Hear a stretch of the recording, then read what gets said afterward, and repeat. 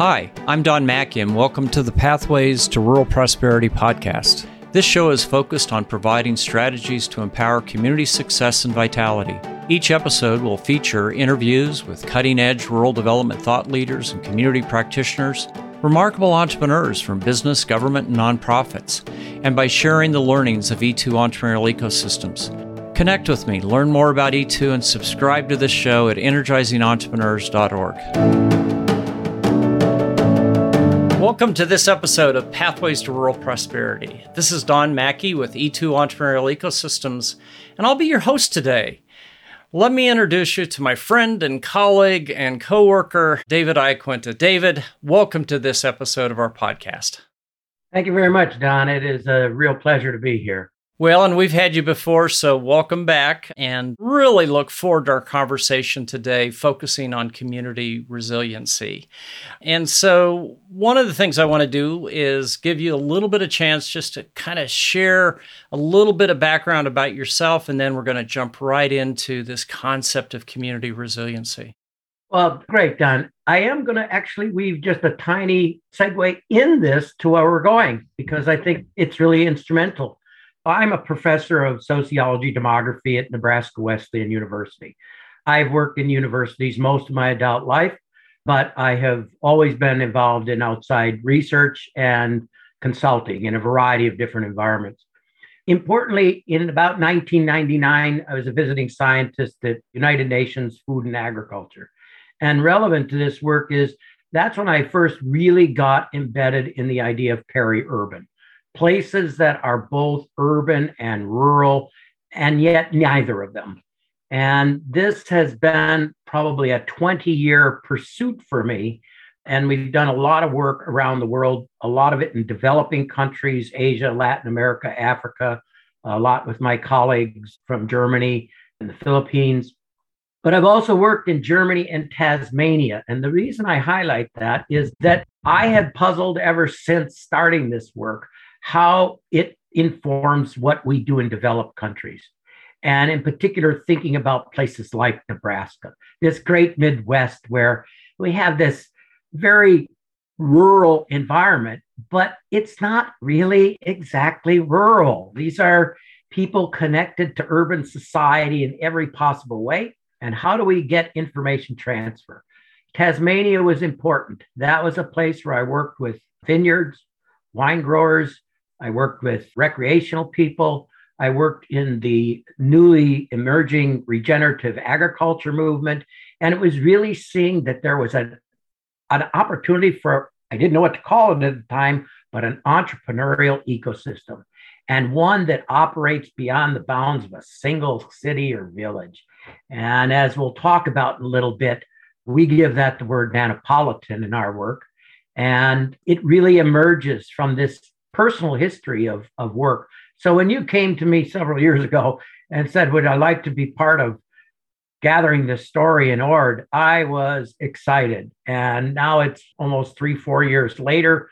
We had talked for years before that about various things. I can say I never imagined the amount I would learn and the energy that would be created for me through this work. So it's a real personal narrative tied to this. Yeah, and it's been a great journey. At times, we had our curves in the road, but I think as folks get to know this story, it really is powerful, and it should inspire folks to say, we can have a better future in our corner of rural America, or for that matter, in the world. Just an editorial comment. I always get amused because we kind of have this arrogance at times that we can't learn from developing countries, yet some of the best learning has come from developing countries. Not only the work that you're talking about, but I think of Ernesto Zeroli's work with enterprise facilitation, which started in Africa. Let's continue to be learners. Well, let's jump in. So we use the term resiliency, and I'd like to give you a chance to kind of explain what that means to you and its implications for communities, their residents, ventures, and organizations in rural America. Yeah, resiliency has become kind of a trendy term these days. For those of us who have our educational roots in biology, it's old hat. It's been around a long time. in the study of ecosystems generally, typically biological in the first place, Resilience is just this ability of a system to be able to respond to shocks or changes in their context such that they can tolerate that. So, too little rain, too much rain, some sort of destabilizing event, and or ranges of nutrients in the soil that they can operate within. Farmers are pretty used to thinking about this in a practical way. But the case is that it isn't just biological systems, that we can talk about human systems. And those human systems can be individuals. And we talk about people being resilient. That is being able to get knocked flat and get up, dust themselves off, and get back in the game. We see it on a basketball court with that player who comes back from bad play and their head is down. And you know they're not being resilient at the moment. They need to get that head up and get back in the game. But communities too have resilience, and institutions. And they get kicked around, can they make it? In our work, I would say I have characterized it really in sort of two ways. One is resilience that embodies not going over the waterfall, let's say, and that a community or an institution or a business or an individual is able to pivot. That is to make the accommodation or adjustment to not go over that waterfall. On the other hand, there is the reset. Sometimes you're going to go over that waterfall, but there's going to be a new system state. There's going to be a new arrangement. Can the community, can the individual, can the institution adjust to that reset? Can they act enough in advance? So really the resilience is both the ability to tell the difference, whether you're dealing with a pivot or a reset, and then to have the capacities to actually effect what needs to happen to be successful. I'll add one last point. There is some current research that actually introduces a goofy term called anti-fragility. They're really talking about creative destruction. And it's really about, in a more common sense way, the glass is half full. That is actively seeking out change and destabilizing opportunities exactly because they do produce opportunity. And that the systems that are going to be successful, whether they're entrepreneurial or communities, are going to seek out some of those things that seem to be destabilizing, but in fact create real opportunity, real change. Yeah, neat. And I think one of the things you alluded to that we want to be sure and talk about is your more current work. I first started working with Ord, Nebraska, this community of 2,000 in a county of about 4,000 in a pretty rural area. But to your point, that's where you really fine-tune this concept of nanopolitan that you can talk more about in a bit. But, and I was always amazed at the progress of Ord. I had good friends up there, but, in the around 2017, 2018, I started taking a look at Ord again and go, holy cow, there has been transformative change. And of course, then we started this project and you've been part of it. A number of people have contributed to the writing, and a lot of this was done through the pandemic in terms of capturing this story. And so one of the things that you undertook last year as part of this project, but you also got some foundation support through the university to really go back to Ord, do some interviews, talk to folks that you had talked before, but also some other folks about how were they weathering the pandemic getting us. So just to get us started, can you share your 3 key takeaways from that work? And then we'll give you a chance to go deeper into the work that you did do. I have to stress at the outset that I did not go in with a map of the way things are or how it works. Everything that came out of it was because in my trade, we would talk about it as qualitative research. I listened to people and then induced an understanding from their words. So the story I tell and what I'm sharing now is really the words of those people. It's just filtered back through a bit of an analytic lens, but it isn't my lens that put it on top of it. It was their words that activated that lens. And I reached out for frameworks to interpret what I was hearing.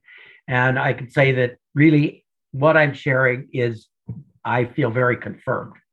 The people involved are beautiful people and their stories are remarkable. But if you ask about the key takeaways, the heart of the matter, I can't quite give you 3, but I'll give you 5. Okay. That's fair. Number 1, we've already broached, and that is take an expanded, and the research would suggest this as well, regional focus, and then build your bonding and bridging social capital around that. What's unique, I think, in this pandemic story and the Ord story is usually we think of regional as, let's say, a large city, Omaha, a Lincoln, and then what's around that.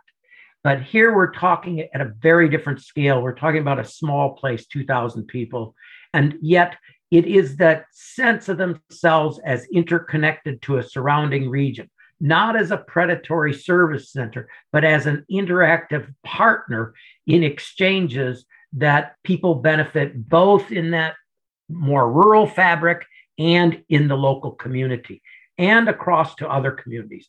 That's the nanopolitan. Yeah, exactly. That's what I was going to say, is that's where you really coined this term nanopolitan. And just for our listeners, the census has this typology: non-metro, micropolitan, which are communities of less than 50,000 but more than 10, and then metropolitan. And of course, that goes from small metros up to your mega cities. And you felt there was a need for a classification in between that non-metro, which is a great way to refer to rural. It always rubs us raw, and micropolitan. And so that's really kind of the origin behind that nanopolitan, isn't it? Yeah, it's exactly right. And the unfortunate thing about not having a way to talk about it is we're left with the stereotypes that people have about rural. And those stereotypes both disadvantage in the way people outside of them see them, but it also disadvantages the people living there in terms of undercutting their own self-energizing potential. And so it becomes a self-fulfilling prophecy in that way. And that was something that I carried from the developing countries. I mean, it was the sense of non-empowerment of communities because they have no identity. They're just disappeared into some abstraction called rural. And then every bad stereotype is invoked on that. So a second takeaway I would say at the heart of the matter is that the focus that comes out of this is focusing on both entrepreneurs themselves, not businesses, but entrepreneurs as central to this. But at the same time, an equal effort spent focusing on the entrepreneurial ecosystem, that it's really about the skill development for those entrepreneurs and the support system to help that happen. But it's also developing the embracing ecosystem around them that sees itself as a totality, a central part of the whole endeavor. The third is embracing diversity and supporting all kinds and various entrepreneurial ventures, not just going after the whale. The community has to accept that some things aren't going to make it, but they maximize their potential by having the widest variety of opportunity structures. And the way you get that is through diversity, different age groups, different identity groups, different entrepreneurial activities. And they aren't always and only exclusively what we would call private sector. They can be entrepreneurial in the social sector as well. And that's another kind of diversity. The fourth one would be to really, as part of that entrepreneurial ecosystem, to create a system of supportive, nurturing, mentoring that's capable of delivering what entrepreneurs need. People aren't born entrepreneurs. Entrepreneurs is really about a certain passion or intensity of motivation that people have to create. And they may have a business plan, but they may still lack certain skills with respect to that. And so the ecosystem can provide that support system. We saw that in spades over and over again in Ord. We saw it in the original stories, but the pandemic showed me it in operation at the moment, in crisis, as the destabilizing event was happening. How did that system work? And you could visibly hear that ecosystem in people's voices. It was very clear. And I think people reading the paper will get that very clearly from it. The last one I'll say, and this one is often missed, and that is be intentional, but don't over design. Leave lots of room for serendipity and for incremental change. These are not magic bullets. These are not a single pill solution. These are processes that take give and take. They're processes that inch along, leap along. They go forward, they go backward a little bit, they go sideways, but it's a learning process. It's an emergent process. And so as entrepreneurs, they need to be allowed and afforded opportunities to fail, to adjust, to respond. That is, to be resilient within a system of constant change and adaptation. The ecosystem, again, can be supportive of that. And in Ord, I think one of the key mechanisms for that has been the low interest sales tax loan program, which provided it didn't substitute for an entrepreneur's capital base, and it didn't substitute for the bank's ability to loan. It filled that interstice between them that we sometimes call gap funding, but not like the gap that you put between the two layers of the cake, but the gap that gives it resilience. That is, they're not always working at the margin on Friday. They have a little give in the system so they can do that experimentation, so they can learn and process. Those would be the 5 things. You can see they're interconnected, but those are my 5 real takeaways. Yeah, and I think your last point, just to add to it, David, is we looked at 100 different deals they financed through their low interest loan program. Well, not necessarily low interest loan program, but their gap financing program. And 2 things were really clear. 80% of the deals they financed were with what we would call non-traditional entrepreneurs, people who 10 years ago probably wouldn't have gotten supported in the community, women, newcomers, young people, people of color. And the second thing is, to your point, that's so powerful. When we looked at those deals, the community understood that if you cut the deal too tightly, the probability of failure really goes up. And so they did build resiliency into not only the funding, but the technical assistance support, mentoring, counseling, et cetera. And that's why you find, within that total portfolio of finance deals, very little failure. Now, was there small failure, but there wasn't the catastrophic failure where the business went asunder and the entrepreneurs were destroyed. Well, I want to pivot a little bit because I think this is really important. So you've been getting to know this community for some time. You did a set of interviews. You've been up in the community. COVID continued to be a real challenge. And then you did a second set of interviews. And I think when our audience begins to read those interviews, look at the more detailed content, and we really encourage it. Some of it's raw, it's real, it's genuine. It truly gives you a sense of not only how these individuals were being stressed during this period of pandemic and shutdown and the need to make changes, but also how the community supported them and how they supported each other. And so share a little bit about your methodology, because you were able to build a trusting relationship where people were motivated and willing to be very, very candid with you, which means this research is so substantial in terms of what it can tell us. This falls in the category of qualitative research, interviewing, which doesn't really capture what the experience is. I was extremely fortunate on 2 bases, I think, well, 3. One, I could build all of my approach and thinking on more than 2 decades of fantastic economic research that you had done in your history of working with Ord. I mean, that really created a factual base for me to understand the fundamental reality of Ord and things that they've confronted. The second was that by collecting those initial round of stories, I was already able to have established a sense of trust. People saw the stories that I wrote based on their narratives. They saw the interpretations that I used to frame what they were saying. And I gave them all opportunities to look at those and be comfortable with them. And even when they were, I won't say unflattering, but where they showed blemishes in people, difficult things, personally hard things, they were very accepting that that was part of the story. They weren't willing to shy away from being who they are and letting me tell those stories. And I think that went a long way to them feeling comfortable in this extremely stressful time. And it allowed me then to reach out to new respondents. And I have to believe that some of that capital that had been established bled over in a community way, a small community, to people being responsive. And I think that's the third thing. I had a tremendous advantage in having a couple of the key players in the community be there to open a door or authenticate that I was a good guy. I wasn't out to play gotcha on anything. I just wanted to understand their story and help them tell their story.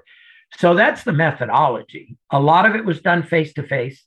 Sometimes I had to do it Zoom interviews. There are advantages and disadvantages to each, but people are busy and sometimes it was just more convenient.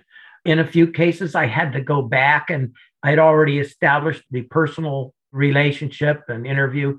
So I went back with Zoom to clarify some things or try it out. And again, I let everybody in the community read the entirety of the process.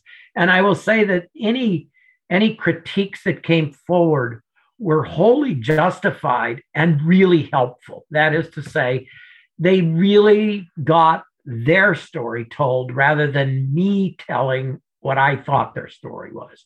And I also think in feedback from several of them that it was the first time they could see their collective story in a way that really reaffirmed what they sort of knew and felt, but didn't have this embracive view. So I could bring an outside perspective in a way that could help make things even clearer for them. And I got very positive feedback on that. So I think the methodology was really solid. I stand behind it as a social scientist, but I more importantly, I stand behind it as a community development practitioner, as someone who actually wants people to tell their own stories. So that's really it.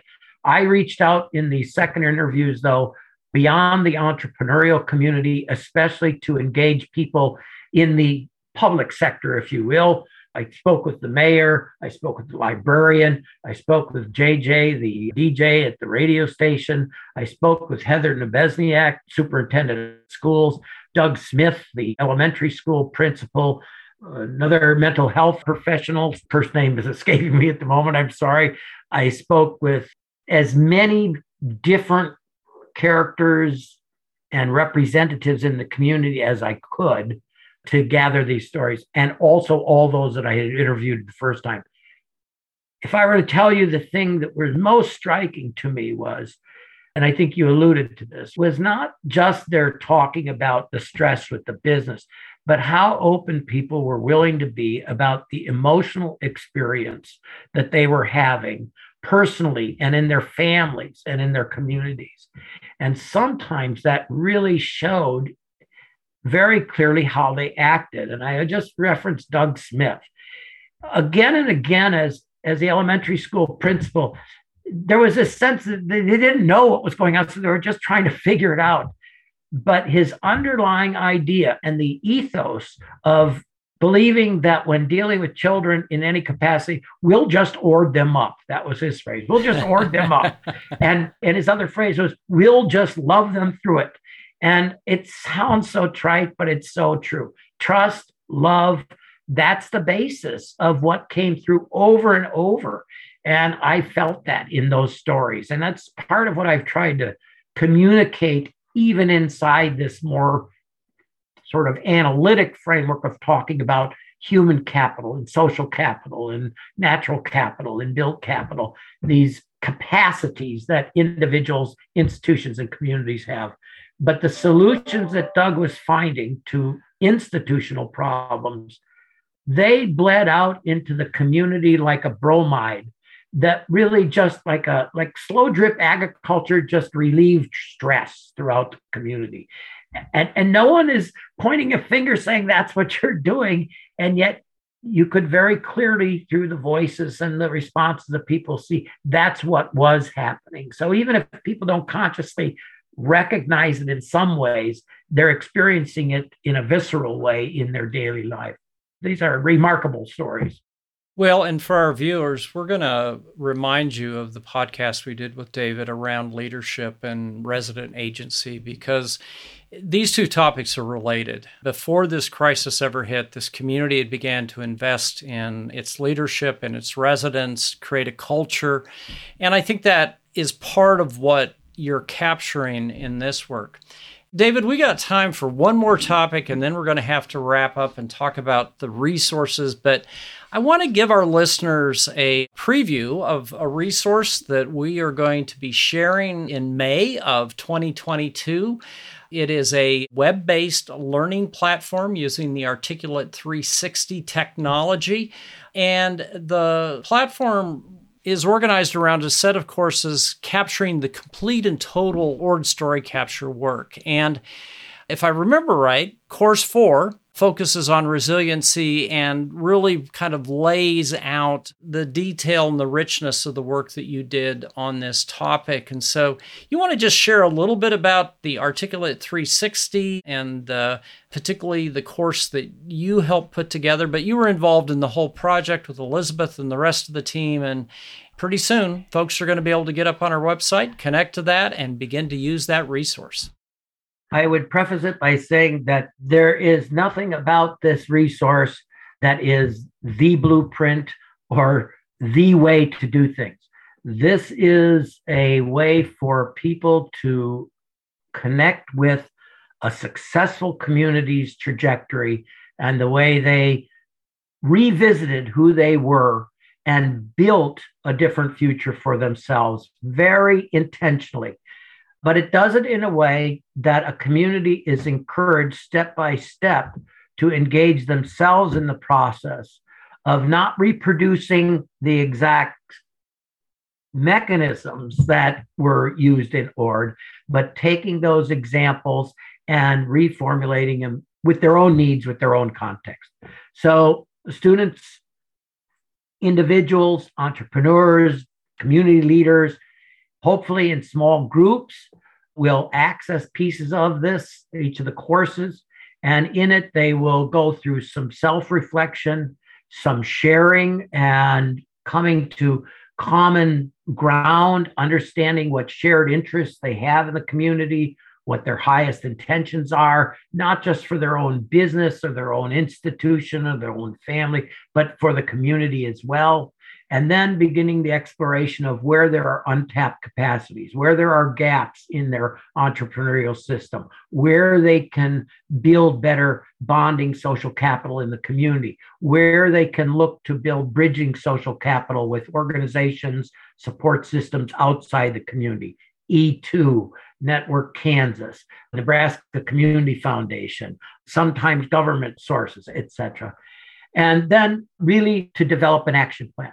And this is step by step. So when they get to that resiliency piece, they should have gone through at least 3 of these sorts of exercises.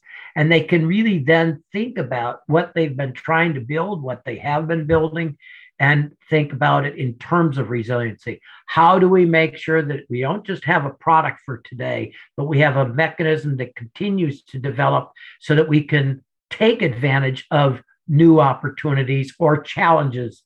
And there are 2 different things there. The pandemic was a challenge, but when you view some of the outcomes, it looked like it was an opportunity for new ways to see things. And the hope would be, and this is that anti-fragility, that ultimately a community gets to the point where they're no longer even just thinking about how we're going to adapt if there's a crisis, but how can we go out and find a little bit of crisis to shake ourselves up to be something more without sacrificing who we are? Maintain our culture, maintain our identity, but build on it and grow from it and be dynamic, always reaching, always searching, just like a young child wanting to learn, wanting to grow. Great, David. Well, as was the case before, our time is up. This always goes fast.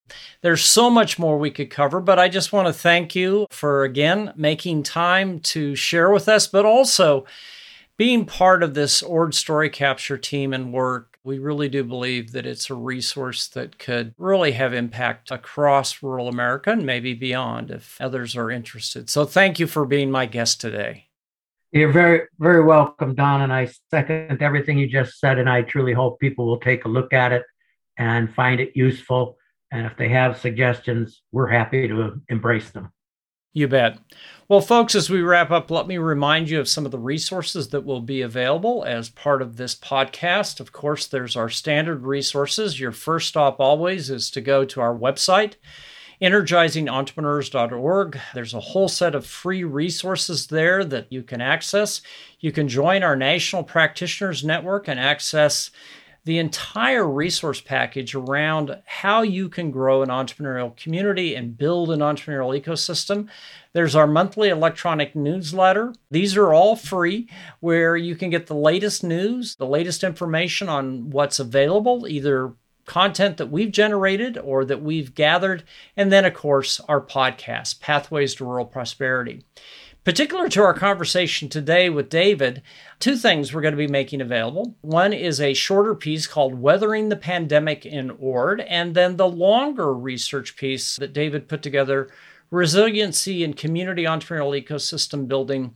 And I actually got those turned around, so we'll make both of those available. And then in May, you'll be able to access the Ord story through the web-based learning platform that David and I just talked about. So on behalf of David and I and our entire network at E2 Entrepreneurial Ecosystems, all our best to you, our listeners, in your efforts to grow a stronger rural America, one community at a time. Thanks and take care. Thanks for listening to this episode of the Pathways to Rural Prosperity podcast. Head on over to energizingentrepreneurs.org, where you can subscribe to this podcast and tap into more than 25 years of field experience from E2 Entrepreneurial Ecosystems. I'm Don Mackey, and I'll see you next time on Pathways to Rural Prosperity podcast.